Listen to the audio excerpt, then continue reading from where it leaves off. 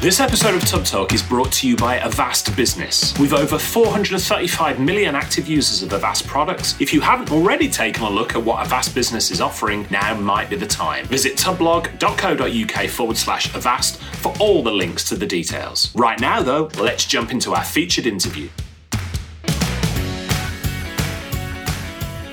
Well, hello there. Richard Tubb here, back again with another interview. And I'm joined today by a very dear friend of mine, Dr. Simon Raybould. You would probably get annoyed, Simon, for saying that I'm a very dear friend of yours. Probably strong acquaintance, you'd say, from your side. You're a manifestation of the voices in my head. I think that's how it works. Yeah. So Dr. Simon Raybould is a presentations trainer. He is my go-to guy for presentations. This is a man who I've learned an incredible amount about presence on stage, about presenting, public speaking, about putting together presentations and slide decks. So all joking aside, Simon, let's just start out by saying I am hugely grateful for all of the help that you've given me. And more than that, my audiences are probably really, really grateful that you've given me that help. Oh, it's very flattering, very kind of you to say so, but you're an absolute delight to work with, Richard.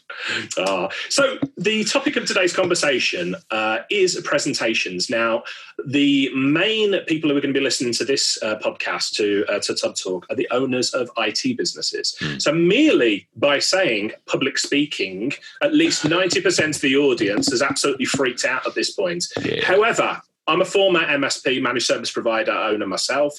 I know that any type of presentations, be it sales presentations, be it getting up in front of a room full of people at a networking event, or indeed getting up on stage, and just representing your business, is one of the best ways to establish authority, to position yourself as an expert.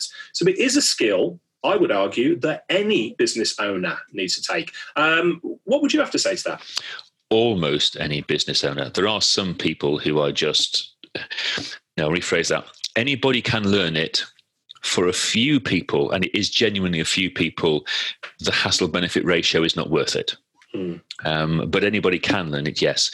And it's not anything that is difficult to learn, because most of what I teach people is in retrospect, it's common sense. The answers to the questions I ask people are not difficult. The difficult thing is remembering to ask yourself those questions in the first place. Yeah. And IT people, to be honest, there are two. I'm going to massively stereotype hugely now, so just bear with me. But there are two issues that IT people in particular have. The first is that there's a preponderance of introverts. So they're not instinctively wanting to go out there. But we can come to that later on, because actually introverts are better to work with than extroverts on stage. And the other problem they've got is that they suffer hugely, hugely, hugely from the curse of the expert, which is that they know what they are doing so very, very, very much that they're unable to figure out why other people can't understand it. Yeah. And they can't figure out what's critical, what's important, what's nice to have, and what's irrelevant. Because actually, from an IT operator's perspective, all of it is critical, because you can't take away bits of it and expect the system to work. But presentations don't work like that. Other people's brains don't work like that. You have to tell the other person what's in it for them rather than how you do it. Yeah.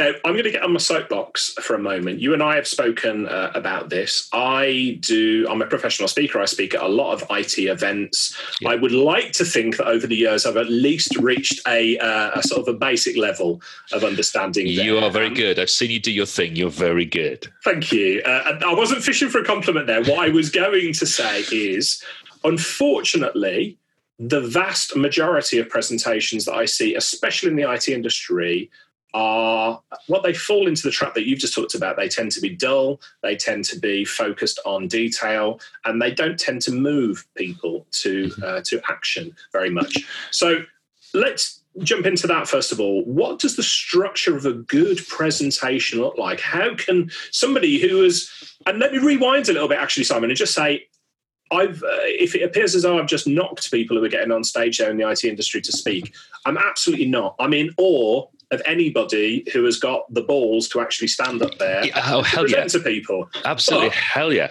But I've seen so many people who I just feel as though with a bit of training, with a bit of help, could do so much better. So what does a good presentation look like? Can I tell you what it doesn't do? Is that an easier? Yeah, okay. What it doesn't do is tell me what's inside the box.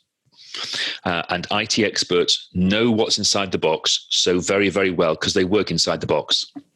The bad news is that audiences don't care about what's inside your box. They care about what that box does. Okay, I'm going to use an IT example here. Now, I'm sticking my neck out because there's going to be somebody in the audience who is going to say yes to this rhetorical question. But very, very often on stage, I ask people, how many of you have used a spreadsheet? And everybody put their hands up. How many of you have used, let's assume it's Excel, because that's the most common one perhaps. How many of you have sorted a column of data in Excel? And everybody puts their hand up. And then I ask them, and how many people actually know the algorithm which is coded into the software that does the sorting of the data? And nobody puts their hands up, because of course they don't. Followed by, and who cares what the algorithm is? I don't care. I don't know. I don't care. What I care of is a little black box. There's the box. Random data in. Black box does its thing. Sorted data comes out the bottom. But if you're an IT expert who lives and works on the stuff inside that little black box, when you stand up on stage, what you do is start to open up the little black box and tell people all about the inside of the little black box. Well, that's only interesting to you because you're inside the little black box. What I want is someone to say, tell me about the sort functions in Excel. And they go, well, you can use it to do this, and it works like this. Right? You press this button, here's the advantage of it.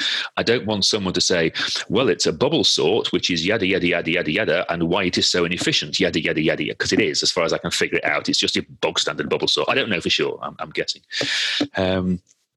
I need to know what it does, how I use it, what the advantages are to me, not what the technical little nitty-gritty.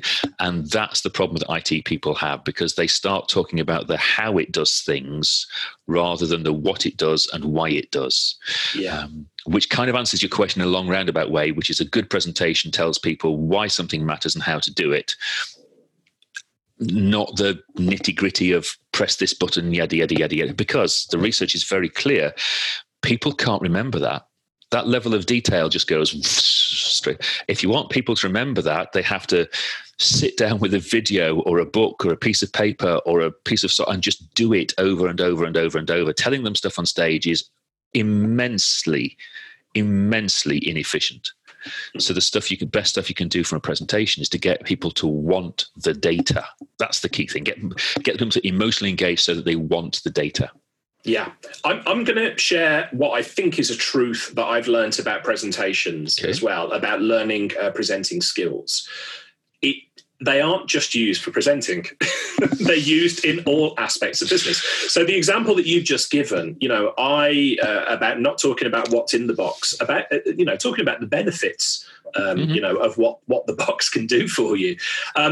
I spend a lot of my time working with IT solution providers, managed service providers, business owners all over the world. And the number one challenge, especially that technicians have, is in sales meetings, they talk about how the product works, which is fascinating, endlessly fascinating, Simon, to geeks like me and to other people in the IT industry. But what you've just talked about is when you're on stage, don't do that. When you're in a sales situation, don't do that. So presentation, these are transferable skills as well. Absolutely. There is a dirty trick you can use if you discover you've done that without thinking about it. There's a dirty trick you can use to help recover, which is to add the phrase, which means that. I've come across IT guys who've gone, it's got 8 USB ports. Well, I don't care. It's got 8 USB ports, and they've seen me mentally go, I don't care, and they've gone, which means that you can use shed loads of peripherals at the same time. Yeah. And it's the fact that I can use shed loads of peripherals on my laptop that matters to me, not that I've got 8 USB ports. For the record, before anybody starts screaming at me, that is a method. I've not got a laptop with 8 USB ports, right? I've just made that example up. So don't go getting too literal on me. And they're all going, what, a laptop with 8 USB ports? I must start Googling this to find out what it is. Yeah, you'll get a load of emails from the IT industry saying, I listened to your presentation. What really struck me with this laptop with 8 USB ports. Tell me more about that. That's it. I'm making that up. So it's just a dirty trick for how to recover. If you find yourself, you've gone down this rabbit hole of talking about what's inside the box. I've just realized that I'm using a lot of gesticulation today to demonstrate what's inside the box. And if people can't see me, that's not going to make any difference. It's really good for radio, Simon. Great face for radio. Thank you. So if you've discovered you've opened the box and you started talking about what's inside the box, you can recover a little bit by going, which means that, because that's the bit that people care about. And very, very often a good way of designing a presentation is when you rehearse, when you devise it, is to talk to people, talk to yourself, as it were, and then go, which means that, then answer that bit, and then go back to all the bits that lead up to the phrase, which means that, and take that out of your damned presentation. Because all people care about is the bit that follows the which means that. It's a clumsy, slow way of doing it, but it's better than wasting your audience's time. No, and again, that's a wonderful tip. I've been doing this for many, many years now, and I've sort of learned the hard way about these things. And that's another wonderful tip that I picked up from you. I still do it from time to time, which leads me to one of the biggest curses that I see that IT presenters have, and that's that they are experts. They know an awful lot. Now, the listeners to this podcast are a smart and very beautiful bunch. I've met lots of them, and I would go as far as to say that a lot of people listening to this are going to be world class at the technical subject that they have. That then unfortunately leads to being on stage and just trying to do a download of everything in your brain, which leads to overload. Perhaps can you give the audience a little bit of tips on how to avoid that trap? Yeah, there's a dirty trick that we use. This is a crude trick, so don't take it too literally. Just take the idea and run with it. We talk about something called the Twitter test, which is if your presentation suddenly got washed away, like the Desert Island Disc stuff, where it washes away 7 of the tracks, and you're only left with a presentation which you had to get into one single tweet. Now, I'm old school Twitter, so that's 140 characters. If you have to get it into a single tweet, what would the takeaway be? What would the call to action be? What would the thing that changed? What would the gift, is the jargon we use, what would the gift be that you gave people in 140 characters? So mine would be something like, most presentations suck. This presentation gives you rules to make your presentations less sucky. Maybe less sucky is a bad adjective, but you get the idea. You get what I'm going with. So if you force yourself down to one tweet, it turns out that it won't solve your problem, but what it will do is start you thinking in the right way. And then a technique that we've evolved quite a lot is to apply the Twitter test technique iteratively. So the whole presentation is, what's the presentation? Can we get it in a tweet? But then also to ask ourselves the same question about the Twitter test, about every single paragraph and every single slide and every single story. Can I explain this slide in 140 characters? If yes, okay. If no, the slide needs to be simplified. And when I say, can it be explained in 140 characters, I want to go further and go, can it be explained in 140 characters to somebody who does not already know the freaking answer? That's the so the trick then we use sometimes is to borrow an audience, find a teenager or something that knows nothing about your topic, and practice a presentation to them. And we say teenagers for a reason. Obviously, make sure that the teenager is yours and willing and all that kind of, either that or pay them or something, or just give them back when you're done or whatever. But, the reason we say teenagers is because they know nothing about your subject matter, but that they learn incredibly quickly. And that best simulates an audience. 12, 13, 14-year-olds are great. And the third advantage of them is that 12, 13, 14-year-olds are brutally honest. They are indeed. They're just brutal, frankly. What was that slide? No, that slide's rubbish. They're really honest about it. So imagine you're giving your presentation to 12 or 13-year-olds and you're giving it a tweet at a time. Now, I know that's a bit of a weird thing to say to people who are experts in the field. Imagine that you're giving the presentation to non-experts, but it's a really powerful way of making sure that your presentation is simple enough in terms of its delivery for people to be able to get it. Wonderful advice. Now, I've mentioned that, I've been speaking for quite some time, and some people who are listening to this might be absolutely new to speaking or listen to this. Okay, you've not scared me off so far. I know that speaking is something that maybe I should do, but it just scares the wits out of me. Simon, if somebody were to come to you and to say, I've got this opportunity to speak, I'm really terrified of it, how would you set their fears at ease? There are a number of tools I can teach them for controlling nerves. I think the thing that's most useful to mention just in a podcast is that it's best if this thing is done with intent. So if somebody has come to you and said, I think you'd be a great fit for my audience, why don't you speak on so-and-so? In a sense, that is already too late because that has already raised the stakes. Because people aren't scared of stuff. People are scared of the consequences of stuff. Okay, so I'm not frightened of falling off a wall. I am frightened of falling off a wall and hurting myself. 3 feet off the ground, I'm a great rock climber. 30 feet off the ground, I'm much more cautious about things because the consequences are greater. So why would, if somebody comes to you and says, you're a great fit for my audience, would you do a presentation?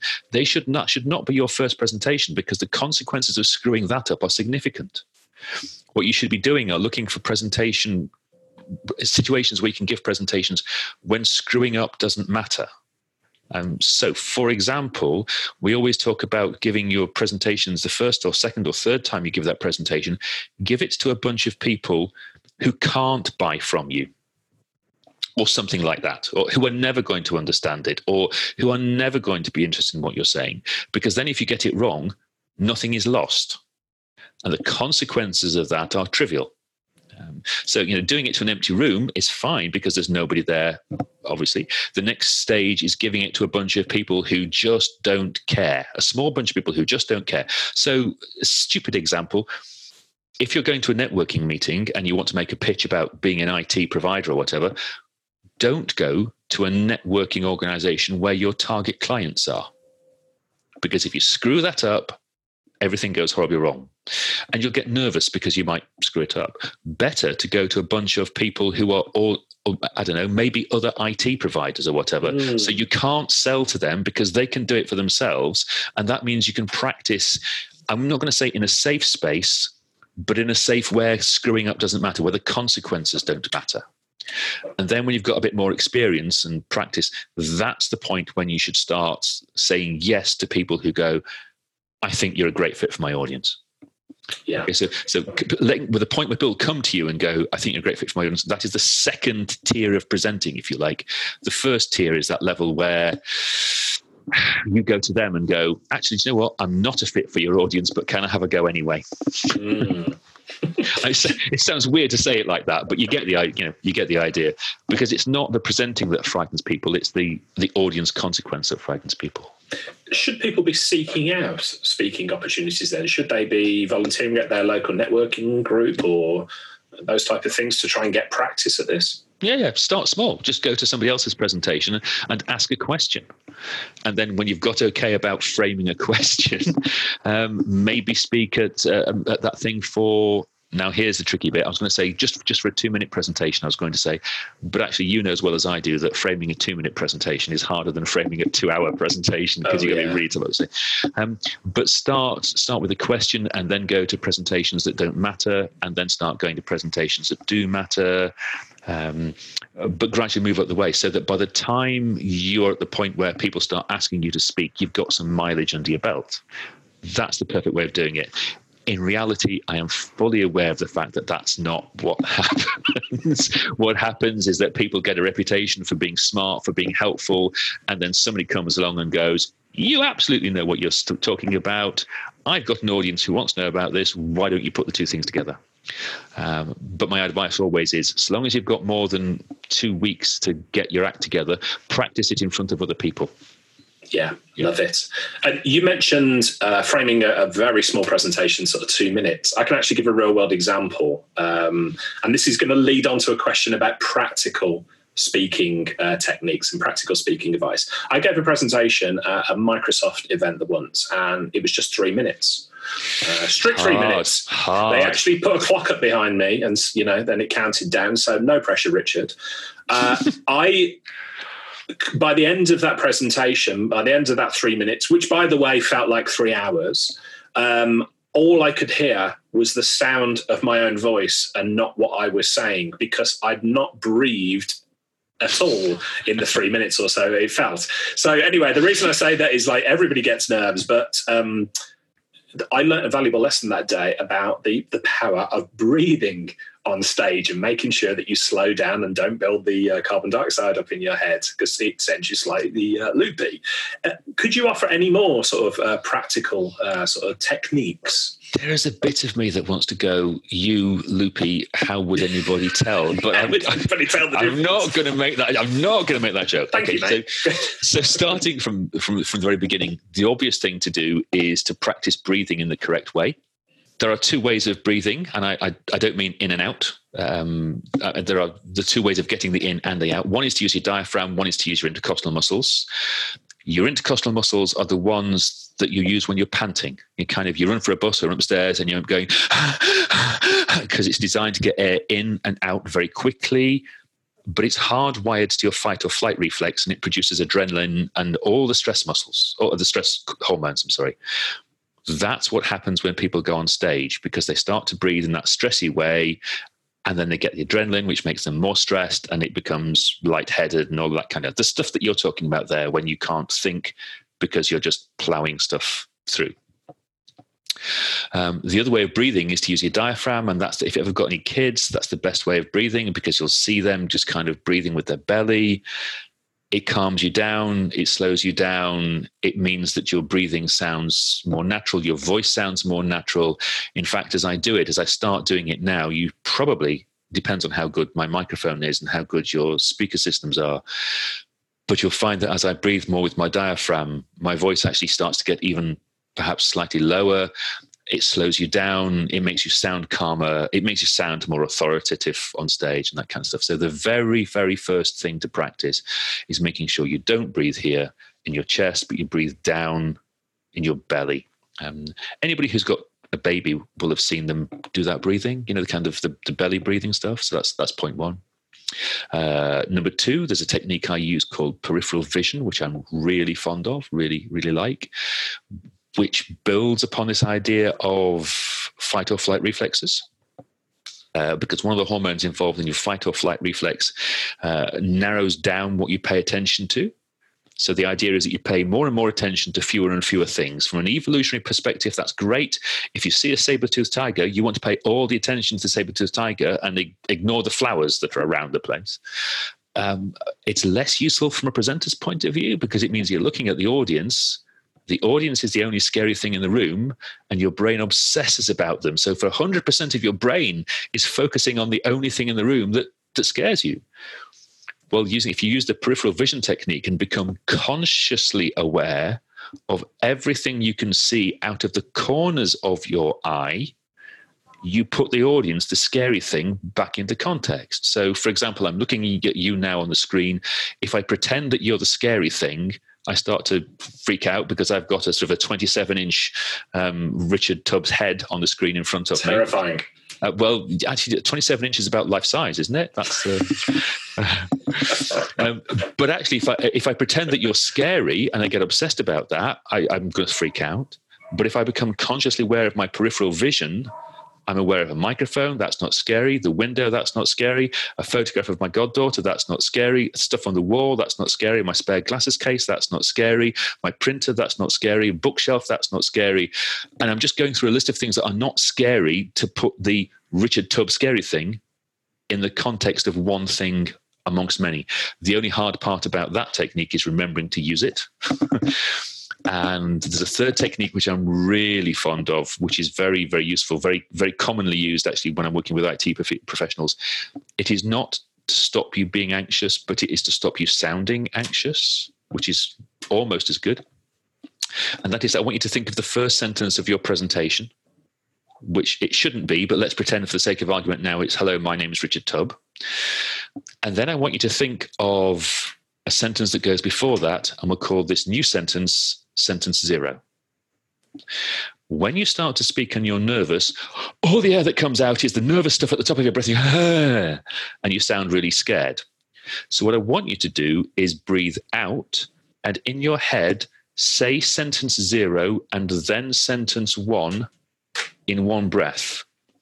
So that by the time you've got to sentence 1, all this high pressure out the top of your lungs has gone, and you've breathed out in your head going sentence 0, and then you get to sentence 1 and you sound calmer, cooler, more collected, slower speaking, and all of that kind of jazz, because the high pressure air has already been burnt off. So, for example, I did a gig yesterday at a university near me, and my sentence 0 was, oh, there's only about 2/3 the number of people here that I was expecting. That means I'm going to have spare handouts. And good afternoon, everybody. My name is Dr. Simon Raybould. If I'd just gone in with, good afternoon, everybody. My name is Dr. Simon Raybould, I would have sounded nervous. The only thing you have to remember is that you breathe out all the way through sentence 0, and you carry on breathing out through sentence 1.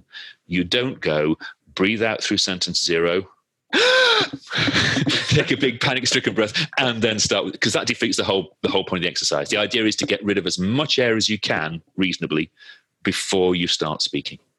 Wonderful advice. I've never heard that before. That's fantastic. Sentence 0. I use it a lot with IT guys because they, for some reason, I say guys, women as well, they find it easy just to create that. I don't know why, but they find it easy just to create that technical thing, and it gets the technical stuff out of their head. So, oh, right, I see somebody there is using a such and such a laptop. Well, good afternoon, my name is. The only other thing I would say is make sure sentence 0 is clean. Just in case you accidentally say it out loud. I've never done that yet, but there is a first time. There is a first time for everything. And that's a technique that I use. I use that a lot. I mean, I've been professionally speaking now for 10, 12 years, and that's one of the techniques that I use.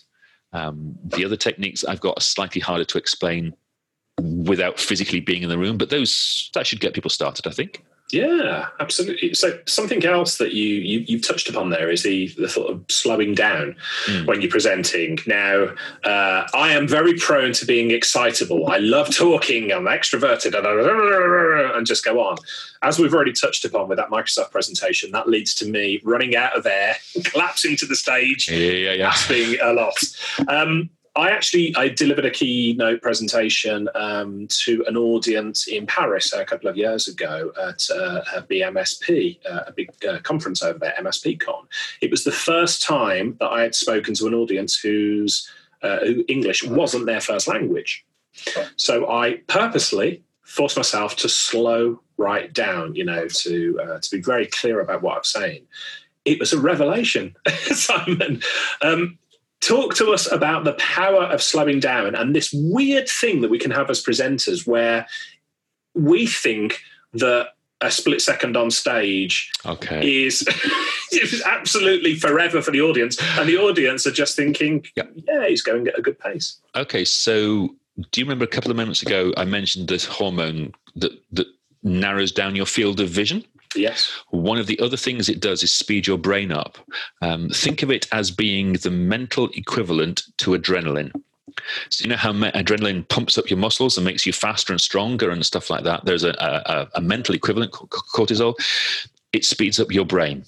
So you can't judge time the way that normally you would judge time. So the example that I tend to favor is, Richard, have you had a car crash ever?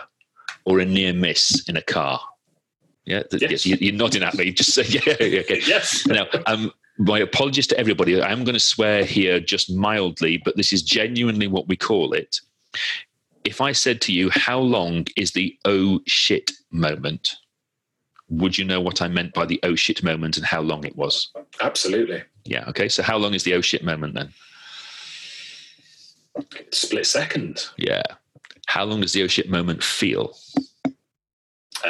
It slows right down. It feels like it goes on for a while. That's it. And that's not because God hates you enough to slow the world down to make you suffer. She might, but that's not the point. That's because your brain speeds up, because your brain is trying to find a way out of the situation that you are in. And that's exactly what happens to you when you're on stage. Your brain goes into this overdrive thing where you're going, right, that was 10 seconds. And the audience has only perceived it as 2 seconds. And that's because your brain has speeded up 5-fold. The ways to combat that are to do things like put timers into the slide notes, so that you can see, okay, this is 7 minutes in, not 27 minutes in, and that kind of thing. But also the breathing thing that I've just mentioned slows you right down, because you can't speak too quickly if you are breathing with your diaphragm. If you find that you're going very quickly, it's almost certainly because you're breathing with your intercostal muscles. And there's a whole bunch of research that says if you speak too quickly, and if you speak so quickly that people can't understand you, your credibility goes down and they trust your content less.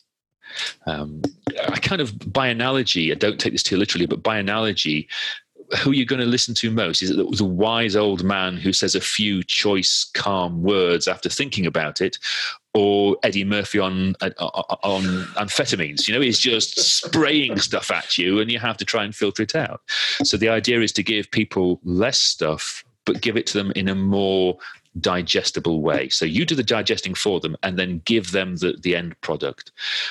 Now, the thing that always makes everybody nervous, particularly, I think, IT folks, is that they're frightened of silence, because they think that silence goes on forever. And and I know that a 1 second silence on stage feels like freaking forever. Oh, yes. The knack is just to remember that it's only 1 second, and you can do that by watching your audience. But even if there is quite a lot of silence on stage, that's not a bad thing, because that gives your audience time to assimilate what you have just said. And that is critical, because one of the main things that goes wrong in presentations is that people power hose information at their audience.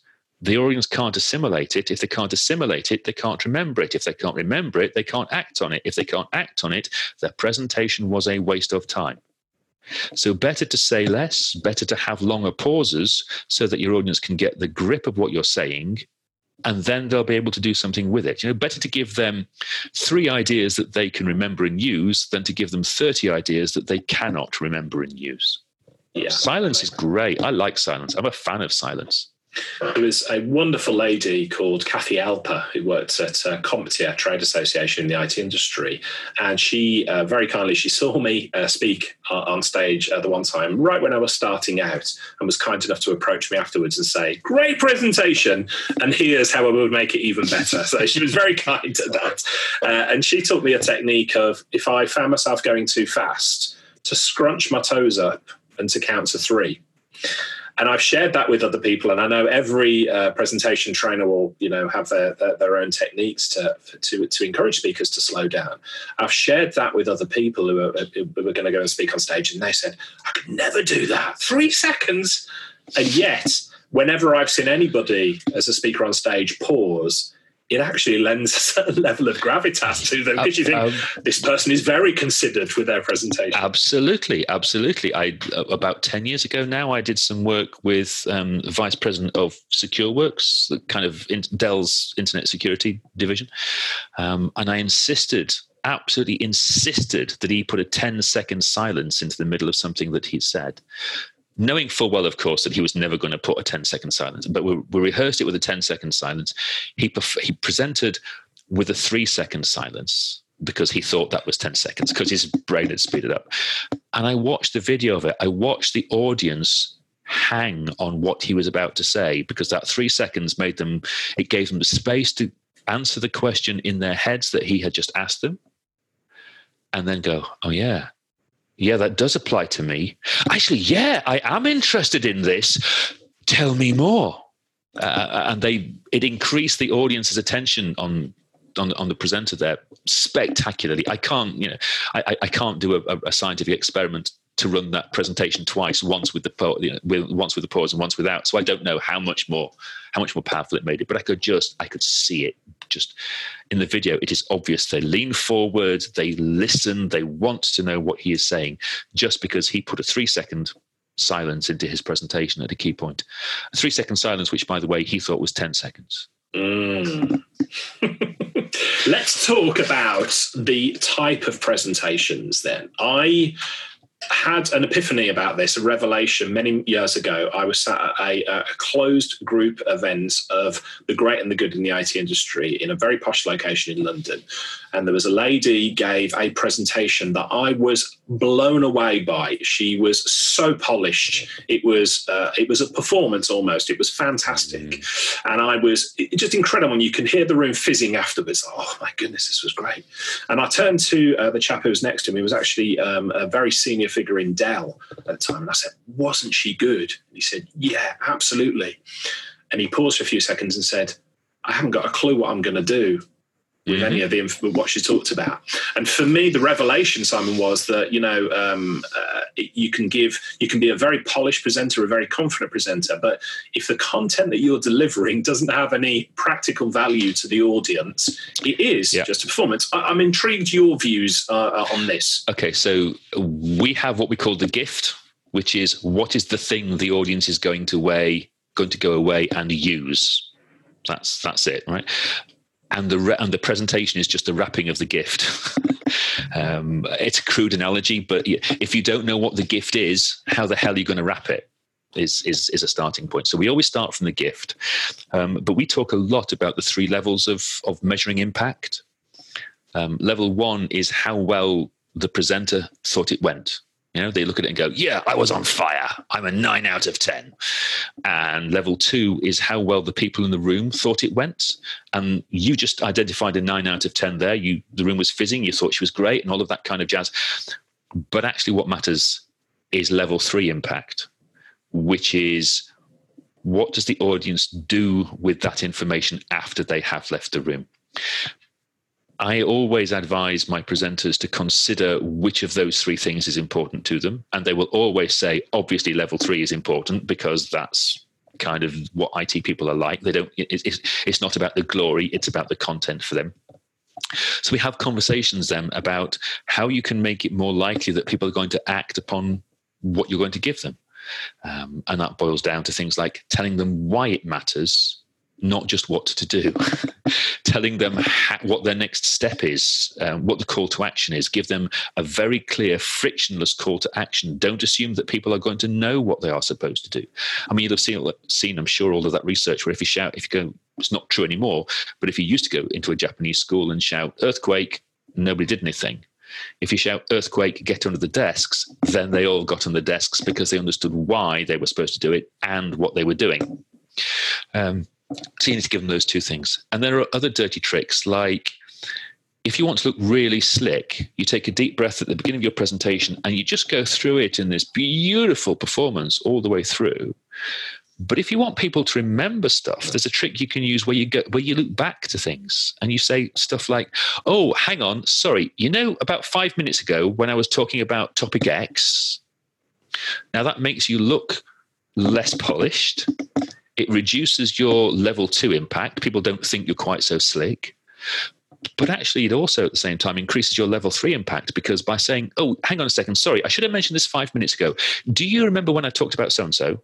They have then to dredge up their memory of 5 minutes ago and remember what the hell you were talking about 5 minutes ago. And that process of actively trying to do something makes it more likely that they will remember it.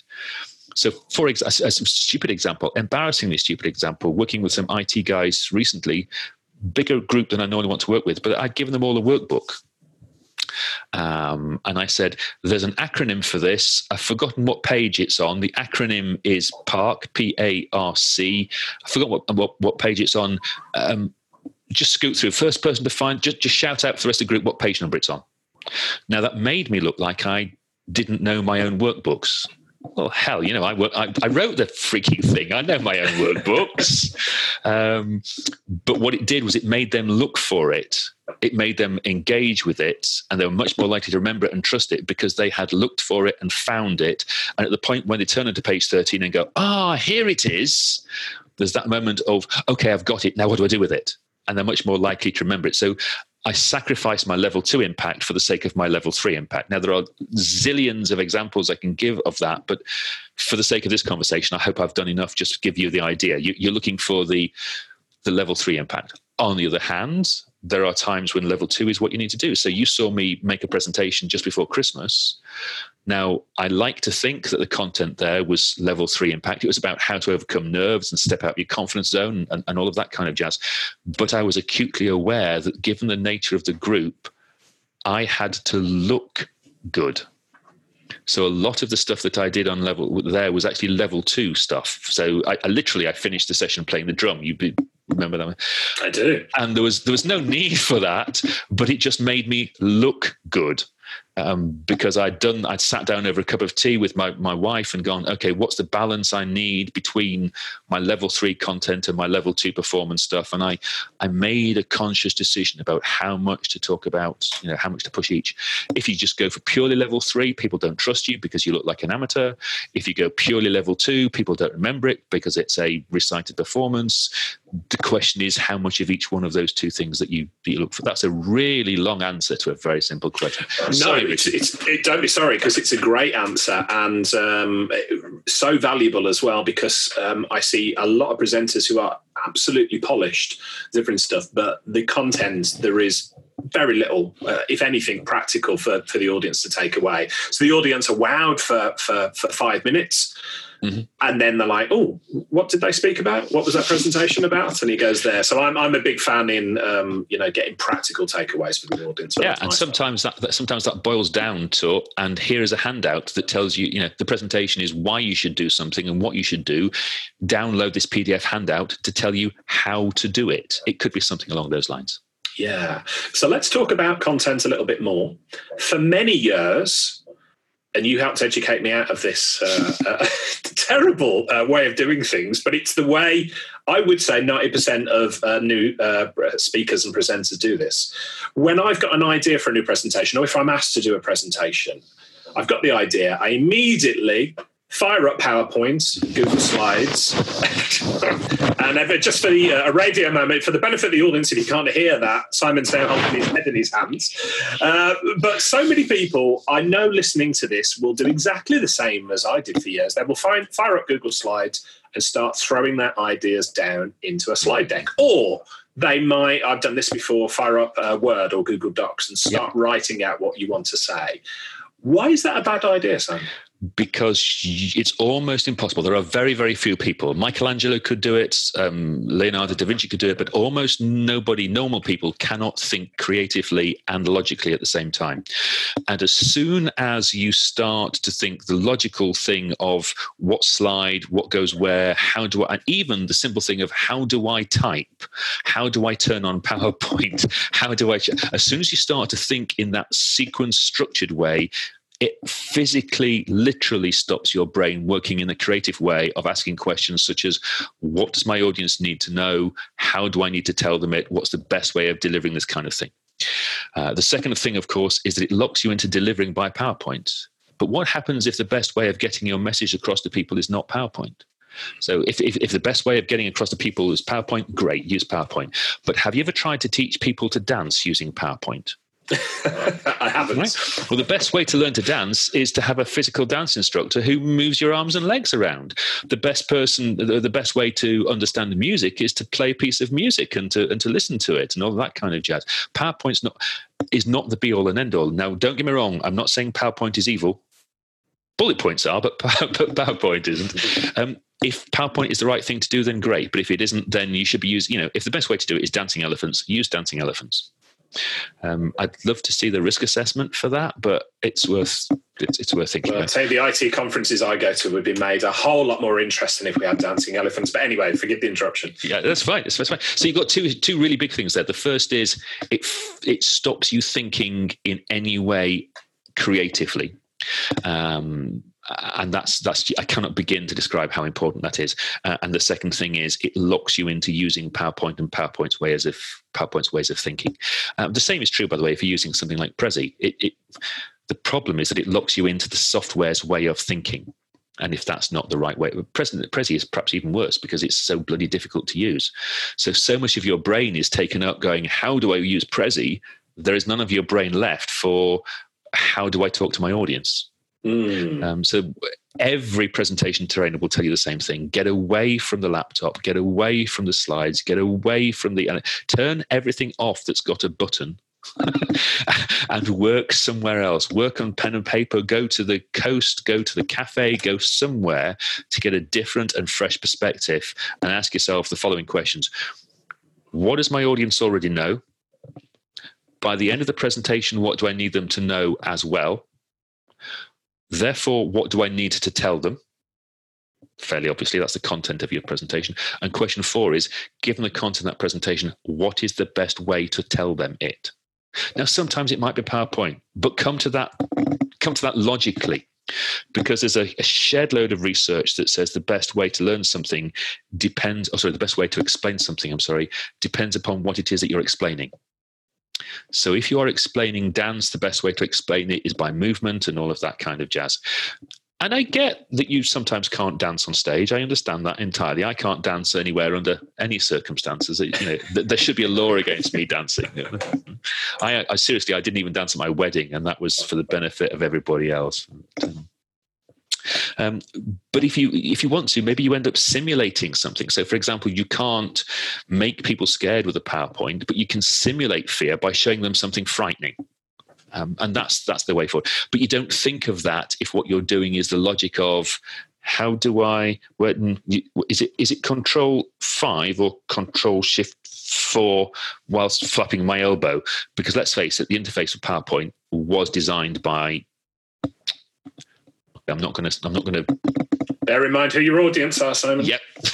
So if you design the interface for PowerPoint, shame on you. And could we have words? Because unless you try very hard, you couldn't have made a worse job of it.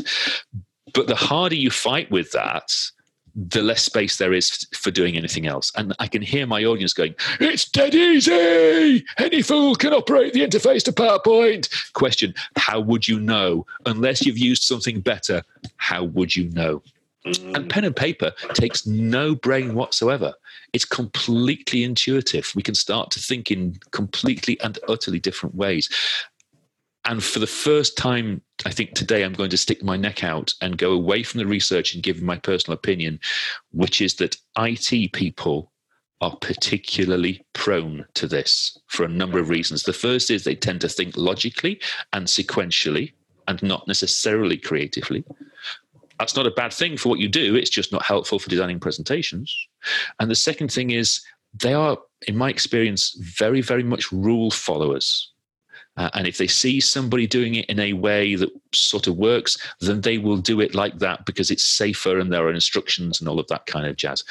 Whereas if you want to be a really good presenter, you don't do what everybody else does. You do what is best for the message. I can't begin to describe how important that is. Ignore your audience. Do what matters for the message.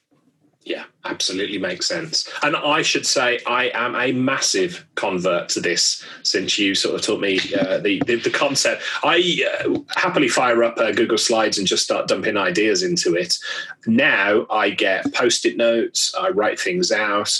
Well, actually, I use your presentation design pack, but we'll talk more about that in a second to give a plug there.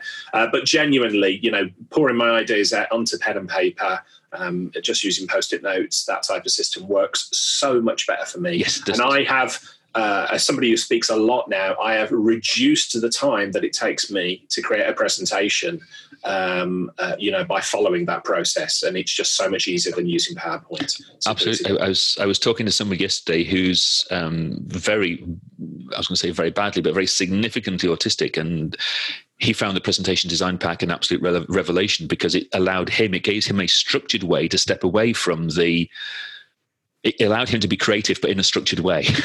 Yes. if that makes sense. And that's what it's designed to do.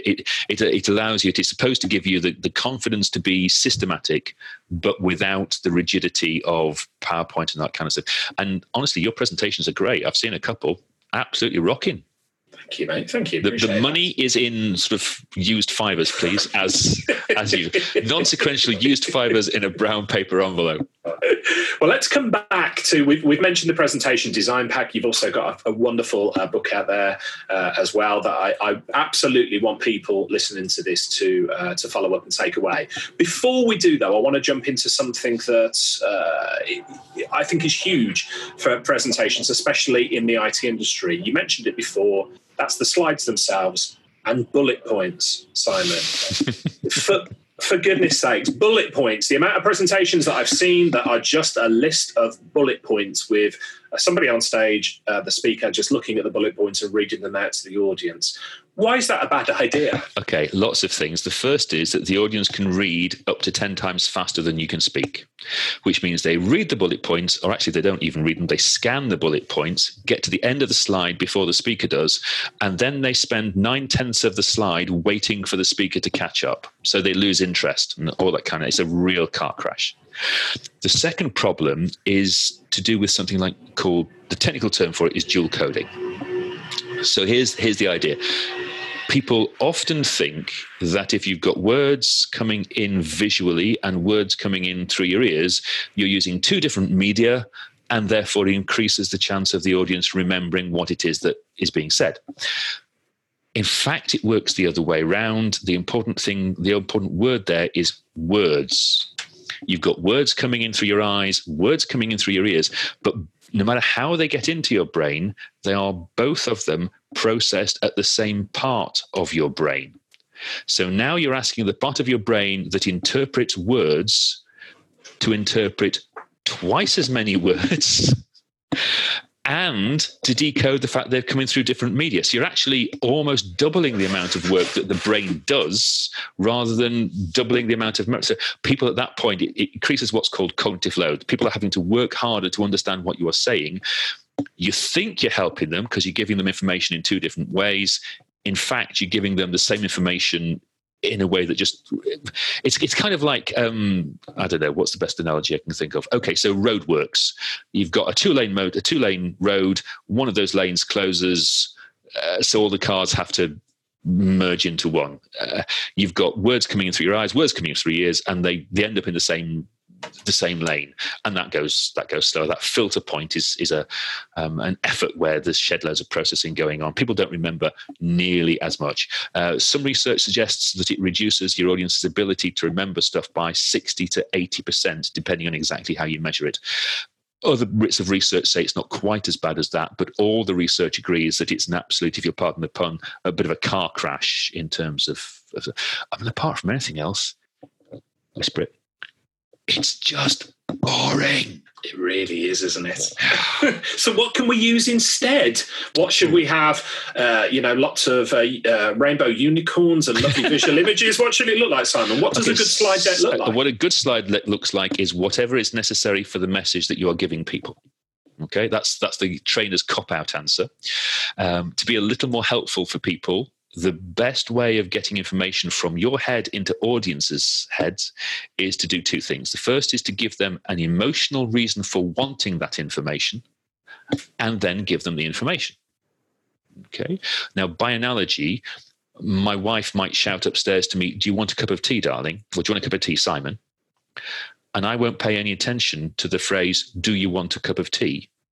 Because I don't know if she's talking to me or somebody else in the house or whatever, until she says Simon. And at that point, I'm retrospectively trying to remember what the hell that she said. What she should do is put the word Simon at the beginning of the sentence. Simon. And then I pay attention. Do you want a cup of tea? Okay, is that making sense? Yes. Yeah? So what you should do in a presentation is the equivalent of going, Simon. So that, and that's an emotional thing. That explains to people why they want the information. It is an emotional trigger that gets them interested in the rest of the sentence. And the rest of the sentence being, do you want a cup of tea? Or whatever the thing is. So the very first thing you do is on your slide, you give people an emotional reason to want the data, to want the information, and then you verbally give them that information. Okay, so you might have a picture up there of your last newsletter was talking about hackers being criminals. Okay, it's a valid point. It's a very fair point. But what you might want to put up there on your slide behind you is an image of somebody who has just been hacked, or a screenshot of somebody who's suffering from a malware attack. I don't know, a hostage thing. I have hacked you. Yeah. A ransomware. That's what. Yes, thank you. A screenshot of some ransomware. Quite where you'd get ransomware screenshots from, Richard, I don't know, because obviously you and I have got good enough security to mean that that's never going to happen to us. Absolutely. He says, hastily and praying. But if you get that that photograph and you put that up on the screen behind you, people go, okay, I get it. What he's going to tell us now is how to avoid that situation happening. Okay, so it is something that emotionally triggers your audience to go, okay, I get it. I want to know more. Tell me more. So it's usually images. Sometimes it's a quote. It could be an animation. It could be a video, whatever it is, but usually an image that gives your audience an emotional trigger, an emotional wake-up call so that they want the information that you give them.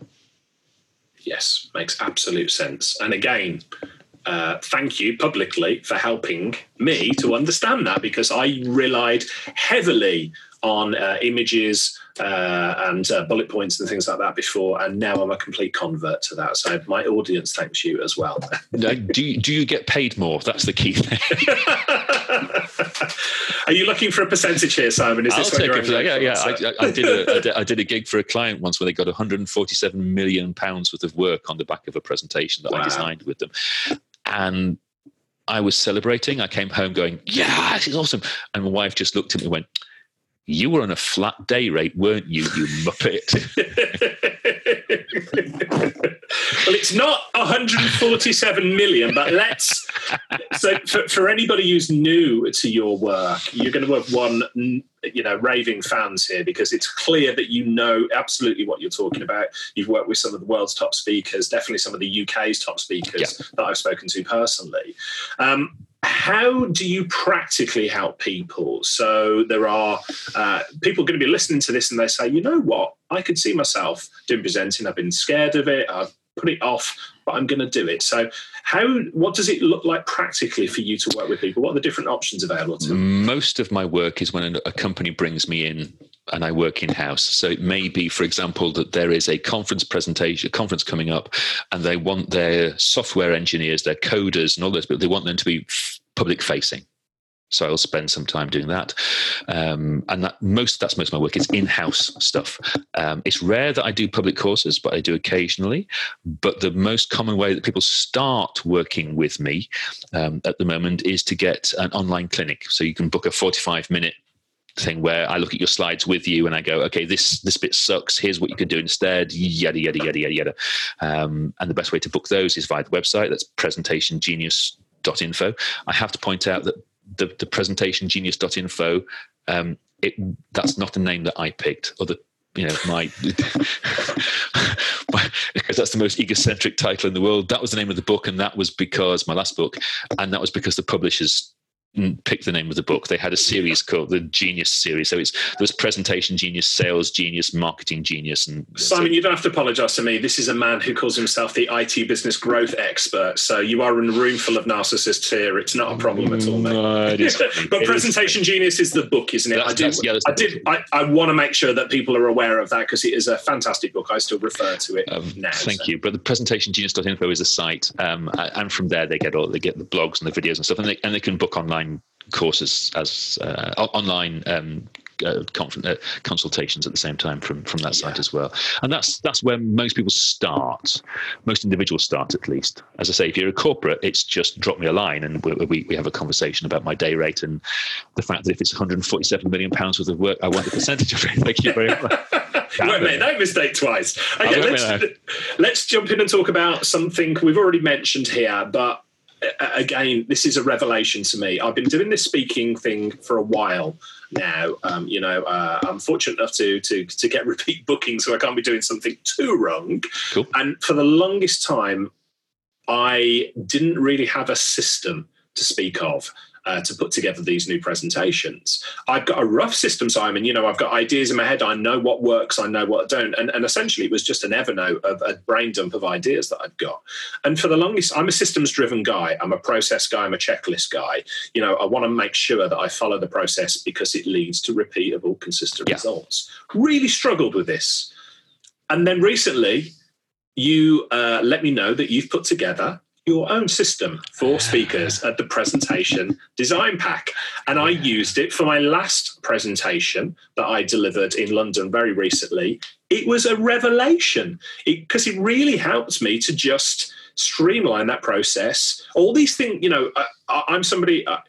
I've been taught by yourself and others. I know this stuff, but I need reminding of it every single time I need to deliver a presentation. So for people who aren't familiar with the presentation design pack, tell us what it is, what it practically does. The important thing about it is that what we haven't mentioned to the audience of so far is that you jokingly referred to me as Dr. Simon Raybould at the beginning, and that's not a joke. It really is. I really do have a PhD. I spent 24 years as a research scientist, and that's where the presentation design pack came from, because I started to do proper research in terms of, was there a system for capturing the best way of making a presentation? And the presentation design pack is the system for making good presentations, put in a box, and posted out to people. It's as simple as that. There are various levels of it, but the silver pack is the one that you've got, which is the kind of semi-singing, semi-all-dancing version of it, I think, if I remember rightly. Yeah, well, I've got it here. Again, another great moment for radio here, so people can't see what I'm handing up, but Simon and I are on a video call, and I've actually got the presentation design pack in front of me. That's the silver pack that you've got, the middle of the three levels. That arrives in the post. It is a set of idiot-proof I like to think it's idiot-proof instructions. It's been tested a lot, so it better be idiot-proof. If you do this, then this, then this, then this, then this, then this, then this, you will get a good to great presentation. In all honesty, I have to put my hand on my heart and say that you won't get genius-level presentation, because that takes a degree of flair. But actually, in the real world, most people, and certainly most IT, you don't need genius level presentation. You just need good, bloody good presentations. Because the bar is so low. I joked about it earlier on, and again, I've got all the awe in the world for anybody who volunteers to get up in front of an audience or gets forced to get up in front of an audience and talk. I've got a lot of respect for people, but the bar is so low because the vast majority of presentations that all of us see are poor. Yeah. So what the presentation design pack does is it takes a shed load of research about how to get good enough and good presentations, puts them in a structured system, and says, follow this, and your presentations will be good ones. Yeah. That's it in a nutshell. Absolutely, and it works. And again, I think I've recommended it to anybody who is doing presentations. This is not here to do a sales job for the presentation design pack, but I think it's such a valuable resource. And this is an area that I can't believe somebody has not put together a foolproof system for now and allowing people to put together. I'm confident. I think I'm confident about why that hasn't happened, and that's because most speakers aren't scientists. So what they do is they work with what works for them. Whereas I spent 24 years as a research scientist, so I went at one level of abstraction back from that, and I looked at what works for most people most of the time. What have all those successful speakers got in common is the gist of it. But it's rare to find a researcher like me who's a speaker. And I think that's why there's nothing quite like it. Yeah. I'm sure there will be now. By the time I put it on the market, somebody will have copied it in 6 weeks' time. But you were the original. Simon, it has been a real thrill speaking to you. I've wanted you on the podcast for so long because you are, we joked about it earlier, you are a genius when it comes to enabling people to become the speaker that they can be. You've helped me, you've helped so many people. You helped my friends, my great friend Nigel Moore from the Tech Tribe with his presentation across at Frankly MSP Live, his keynote presentation. Nigel speaks really highly about you. He was an absolute dream to work with. Apart from the fact that one of us had to get up in the middle of the night because he's in Australia. He was. I'm not saying which of us it was that got up in the middle of the night, but I've got bags under my eyes for a reason. He was an absolute dream to work with. Lovely, lovely, lovely guy. He's a wonderful guy. So, Simon, before we draw an end to our conversation here, there's going to be people listen to this and go, I want to get in touch with this guy. I want to continue the conversation. How can they reach you? Easiest way to do it is an email to simon@presentationgenius.info. That's cool. The short of it. If you're on Twitter, it's @presentations, or if you're interested in getting the presentation design pack, there's a subdomain which I'm putting together at the moment called design.presentationgenius.info, and you'll be able to buy things there from the beginning of March 2020. Fantastic. We will include all of those links in the show notes attached to this episode as well. Simon, it's been a real thrill to talk presentations with you. We went into this, and just to give an insight into the prep routine for this, because we're both highly professional, we went into this about 30 seconds before I pressed the record button and said, well, what are we going to talk about? Let's just see where this conversation goes. So what's even more professional, if you listen to this on a podcast, it's great. But if you're watching the video, what's even more professional is that my wife has just stuck her head through the office door and pulled her face at me because I'm supposed to be somewhere else now. On that bombshell, we will draw a line under the conversation then for the sake of your marriage, if nothing else. I think everybody's going to get incredible value listening to this. Simon, it's a real pleasure. Thanks for all that you do, not just for on this podcast, but for the wider business community. You are enabling people to become the best version of themselves that they possibly can be on stage. Thank you so much. That's very flattering. Thank you. Hey folks, Richard here. Thanks for listening today. I know you've got a ton of options for who you listen to nowadays, so I really appreciate your support. Do you have any feedback on this episode? Ideas for future guests? Tweet me at Tublog using the hashtag TubTalk. I respond to every tweet and really appreciate your feedback.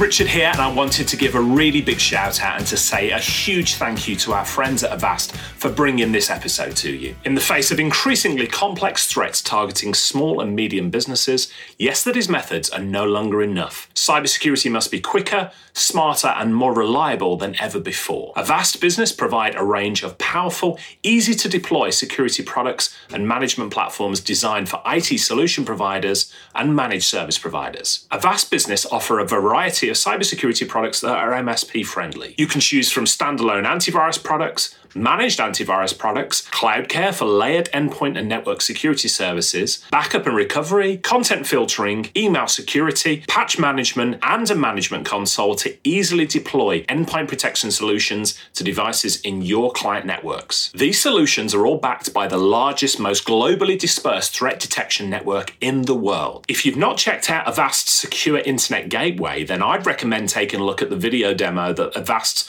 Paul Fenwick and I recorded. It delivers a full security stack as a service that protects users wherever they go. With 30 years as a leading cybersecurity company and over 435 million active users of Avast products, if you haven't already taken a look at what Avast Business is offering, now might be the time. Visit tublog.co.uk/Avast for links to all the details.